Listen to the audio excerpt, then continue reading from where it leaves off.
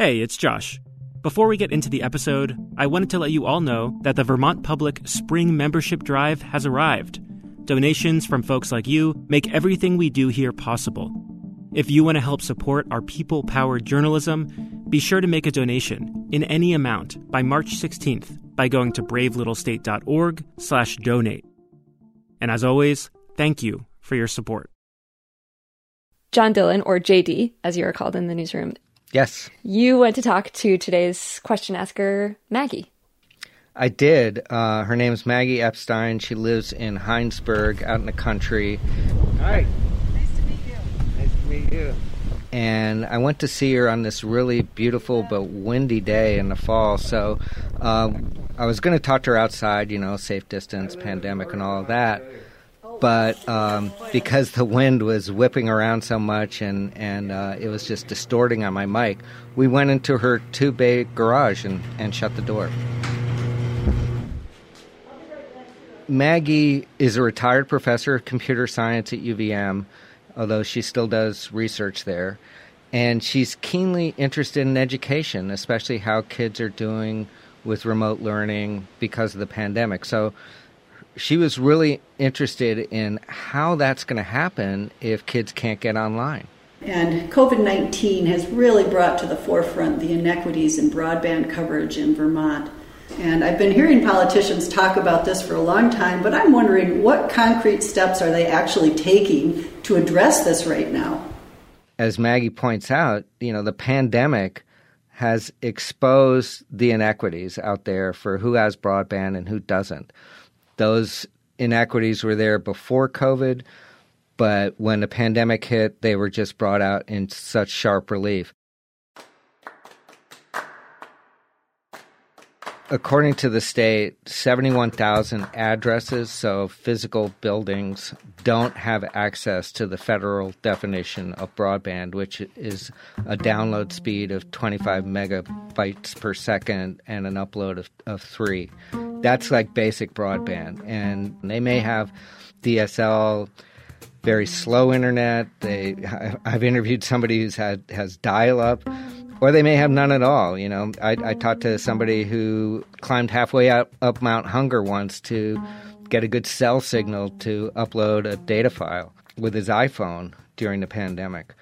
So a large parts of the state can't get internet fast enough to work at home, get their health care at home, and learn at home. All the things that we asked the public to do to keep everybody safe. And then there's the cost. It's not cheap. You could have that 25.3 line going by your house, but it may cost you $70 to $100 a month for cable. So that creates another big group of haves and have-nots, another inequity, because for some, that's just too big a cost. It's a choice between broadband and food in some cases. And those were the inequities that were brought forward.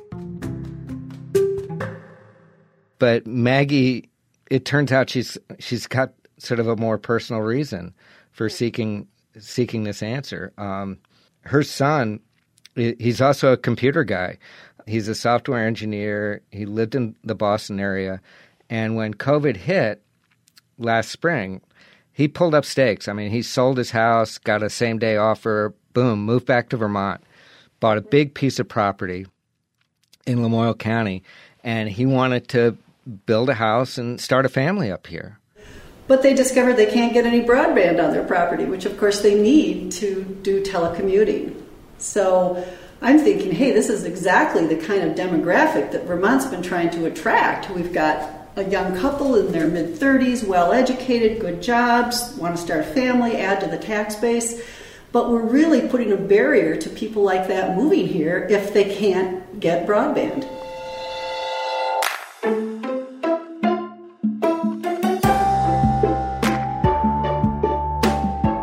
From Vermont Public Radio, this is Brave Little State. I'm Angela Evansy. And I'm John Dillon.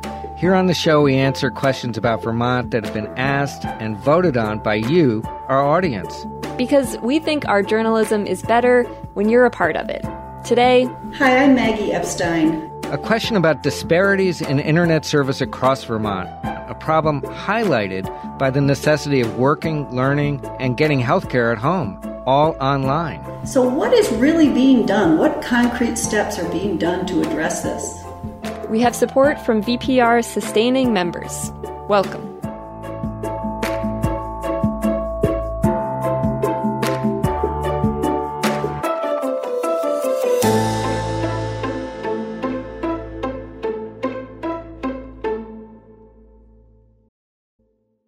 Thanks to VITA for their support of Brave Little State. Since 1974, VITA has helped Vermont businesses grow and thrive. From agriculture to energy, startups to family companies. Find solutions that fit your business. Visit VEDA.org to start your next chapter today. And Sunset Lake CBD, a farmer-owned business crafting CBD products right here in Vermont. Learn more about their sustainable farming practices, delivery options, and how to support local farmers at sunsetlakecbd.com. John Dillon, it is very fortuitous that you are the reporter on this episode because you are kind of our in-house expert on broadband in Vermont. And so you're a great person to help answer Maggie's question. Really high level, what is the state doing? Like, is there even a plan to address this problem? Yeah, there's a plan. There's actually many plans. But Maggie, she wanted to know about concrete steps. Like, what are we actually doing? And the state is actually doing, and providers are doing, a bunch of stuff. Some of it with federal money that we got under COVID relief money. Some of it was already in place and in progress under legislation that passed in 2019. So there's a lot of work underway, sort of infused by millions of dollars in federal money. This is the CARES money, is that right? Yeah, so you recall Vermont, I think, got $1.2 billion in the CARES Act. And what the legislature did, they set aside $17 million to work on broadband using this federal CARES money. And the money came with a couple of big strings attached. Has to be spent by the end of this year, and it has to be pandemic related. And the calendar year is ending very soon. So there is pressure on designing projects that could actually get people service by the end of the year and make the best use of this federal money. I talked to this guy, Clay Purvis. He's been with the state for a while. He's the state's telecommunications chief and handles all these issues.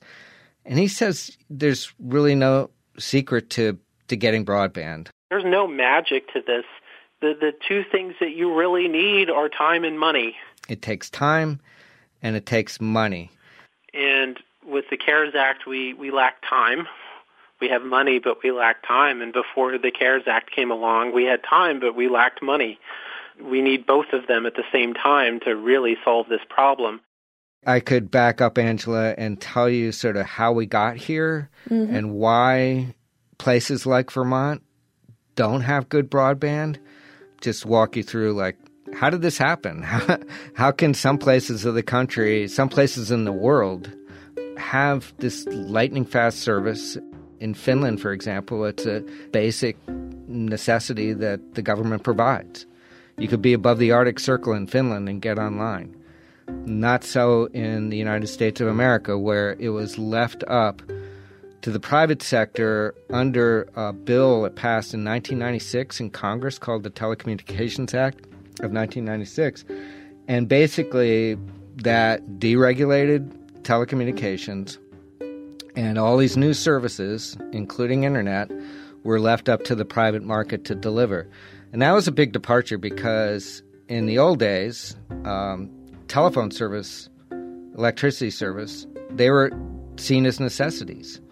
Utilities had an obligation to serve. Not so with broadband. It was considered a competitive service that the market was going to provide. And in states like Vermont, where you have customers that are spread out, maybe 1 or 2 or 3 per mile, it is not cost effective for companies to compete for those customers. That's simple economics. So that's how we kind of got here.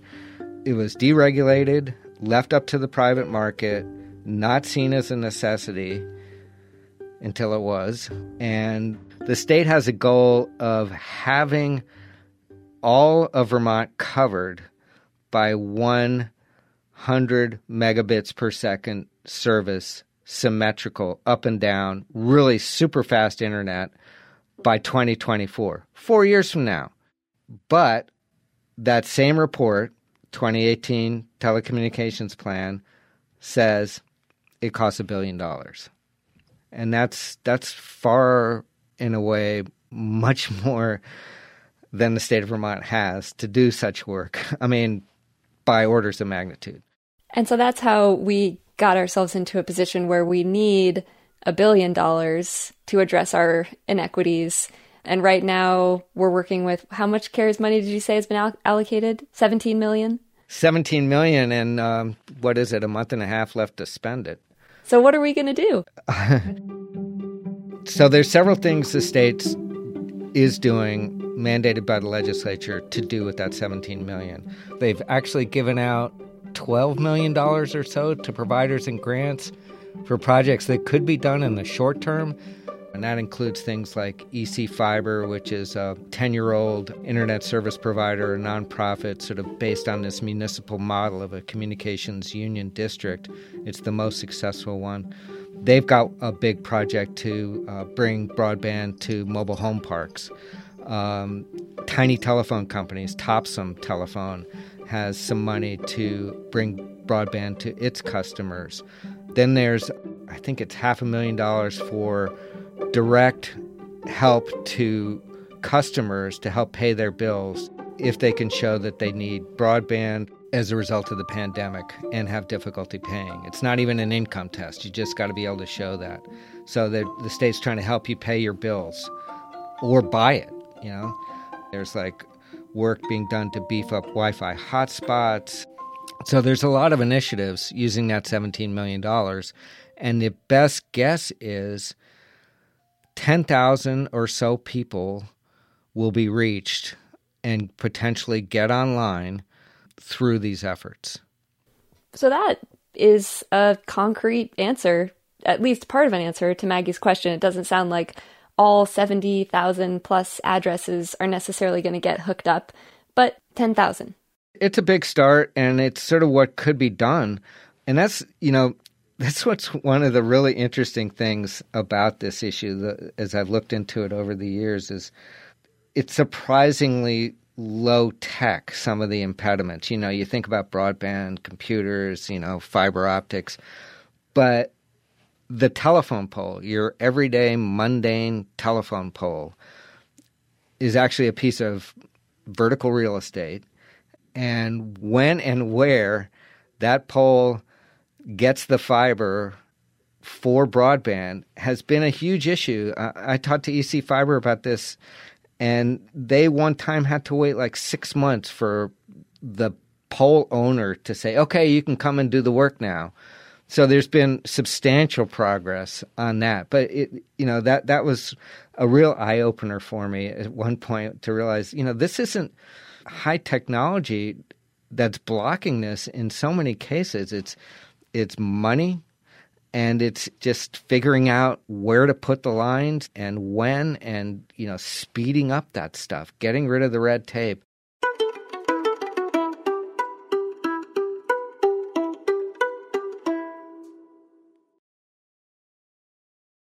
Well, JD, this seems like a good time to talk about a technology that would sort of leapfrog a lot of the barriers that you just outlined. Should we talk about Starlink? Yeah. There was another big part of Maggie's query. She wanted to know about a company called Starlink. Everybody knows Elon Musk, the guy behind Tesla. He's launched satellites. He's launched a Tesla car into orbit. And he is launching hundreds of low Earth orbiting satellites that could completely change how broadband is delivered around the world. There's already satellite internet, but they are what they call geostationary, so the satellite is in one place, and they are tens of thousands of miles up in the air. So there's a long delay. It's not great service. This low Earth orbiting system is supposed to provide really fast internet with none of those technological problems that plague the existing satellite system. It works. You basically unpack it out of a suitcase, and there's a little dish. You aim it at the sky, you plug in your device, and you can get online.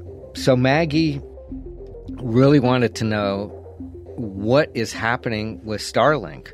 And her son, he's a guy named Stuart Heinrich, and he signed up. He says, okay, that's great, I'm going to sign up for this as a beta user.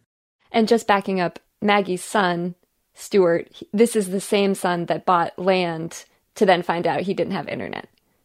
Yeah. So now really the plan is Starlink. That's kind of the only hope at this point.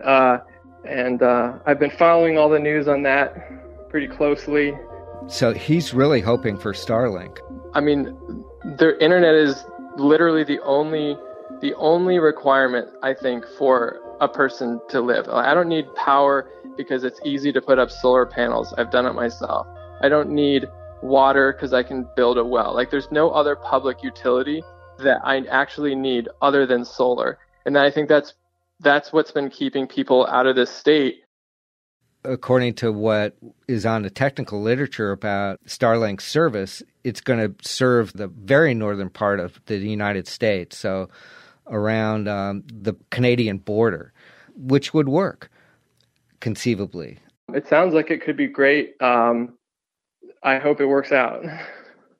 But I'm not really sure what their timetable is, obviously, because it's all secret. Starlink actually met with the state of Vermont, 3 of their company people. And Clay Purvis said, what's happening with Starlink? And it doesn't sound like it's going to happen anytime soon to help Maggie or her son. And in fact, I tried to sign up. I did sign up as a beta user. I haven't heard from Starlink. I reached out to the 3 people who met with the state of Vermont. They haven't replied to me. I mean, I told you that was going to happen. It's okay, Sai. It sounds so sort of futuristic, almost like a Space Force type thing, but it seems like maybe it could happen at some point down the road, that we could have just this whole completely new generation of technology that makes it easier to access the internet in these more sort of hills and valleys of Vermont that aren't covered right now. Oh, I mean, globally, it could make the difference. Whether it will be by the end of the year, as Starlink has said, for rolling out North American service or not, I don't know. But I think this technology is going to happen sooner rather than later, and it will completely change how internet service is provided, especially in rural areas. What it also will change is the night sky. And Maggie's husband is an astronomer and doesn't like him because all these rockets going up interferes with the view of the stars and the planets. That's a downside. The upside is this technology could completely change the broadband world as we know it.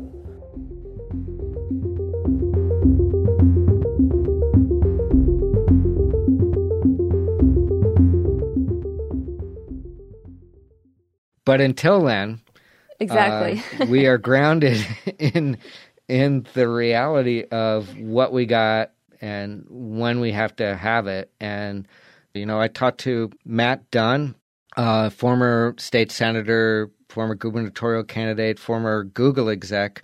He lives in Heartland, Four Corners, and he's got a nonprofit called Center for Rural Innovation. And he's got a piece of this almost $500,000 planning grant that the state awarded for a COVID response telecommunications plan. And Matt, he thinks big. And what he says, and this, a lot of people have talked about this over the years, is that the real solution has to be some sort of federal effort on the scale of rural electrification that took place in the 20s and 30s. And Matt draws some really interesting parallels to those times and the ones we're living through now. The divisions in the ability for people to learn because they were not able to read at night as effectively if they didn't have electricity, the ability to have state-of-the-art hospitals, or to be able to have the kinds of jobs of the future, which in those cases were manufacturing, were completely limited by the accessibility of electricity. Today, broadband and the lack of access to broadband creates similar kinds of barriers.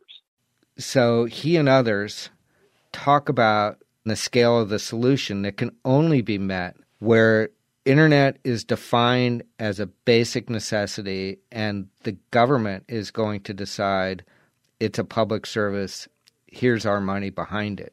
It was really exciting to see the House of Representatives last year in Congress put forward a bill that could do just that. And Matt told me about a piece of legislation that Congressman Jim Clyburn, South Carolina, very well-known congressman down there, he introduced a bill that passed the House of Representatives, didn't go anywhere in the Senate. It is a $100 billion project that would have to take place over a few years. It also had regulatory reforms that would have set up this REA-style effort. Meanwhile, what Matt Dunn says when I talk to him in terms of what he's going to propose in this report that's due next month, the short-term emergency telecom plan, is we think that there could be, tens of thousands of folks that could get short-term solutions. Short-term, get-her-done type of things that hopefully would be adaptable and could be useful for long-term projects. We are going to lay out a plan that should cover just about everyone being able to get some kind of broadband. But also may not be the ultimate state-of-the-art solution. In some cases, that may still mean having to go to a central community resource, like outside of a library, or having a hotspot that would provide okay service. But we're going to lay out some options for the state and the legislature to be able to cover folks for the short term. And we're going to make sure that as many of those can have value to the longer term goal of having everyone connected. But we're going to separate it out because I think there is certainly some urgency, especially with COVID cases going back up, to make sure that we can explore every possibility to get people connected in the short term. So 2 tracks kind of, what can be done really quickly. And he's going to propose stuff that would be done, first few months of 2021. And then what can we set up for later? Well, JD, thanks for answering Maggie's question and sharing so much of your expertise. This has been a really interesting conversation. You're so welcome. Thanks so much for listening to the show. And thanks to Maggie Epstein for the great question. If you have a question about Vermont's COVID response or anything else, ask it at bravelittlestate.org. While you're there, you can sign up for our free newsletter and vote on the question you want us to tackle next. We are on Instagram and Twitter at BraveStateVT. Special thanks to everyone who is following the public health guidance and protecting our fellow Vermonters during the pandemic.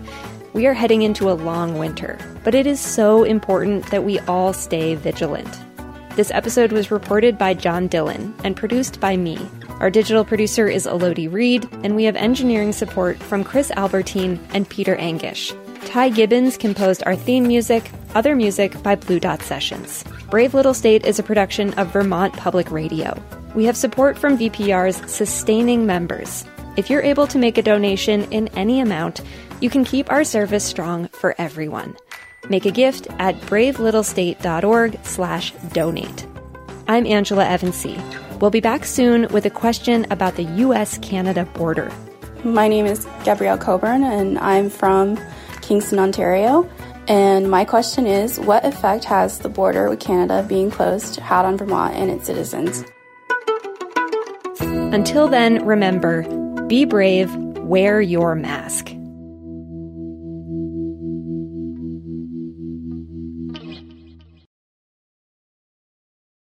At a time when information continues to come at us faster and faster, sometimes you need to hit pause and rewind. NPR's Throughline takes you back in time to the source of the news stories filling your feed. Find NPR's Throughline wherever you get your podcasts.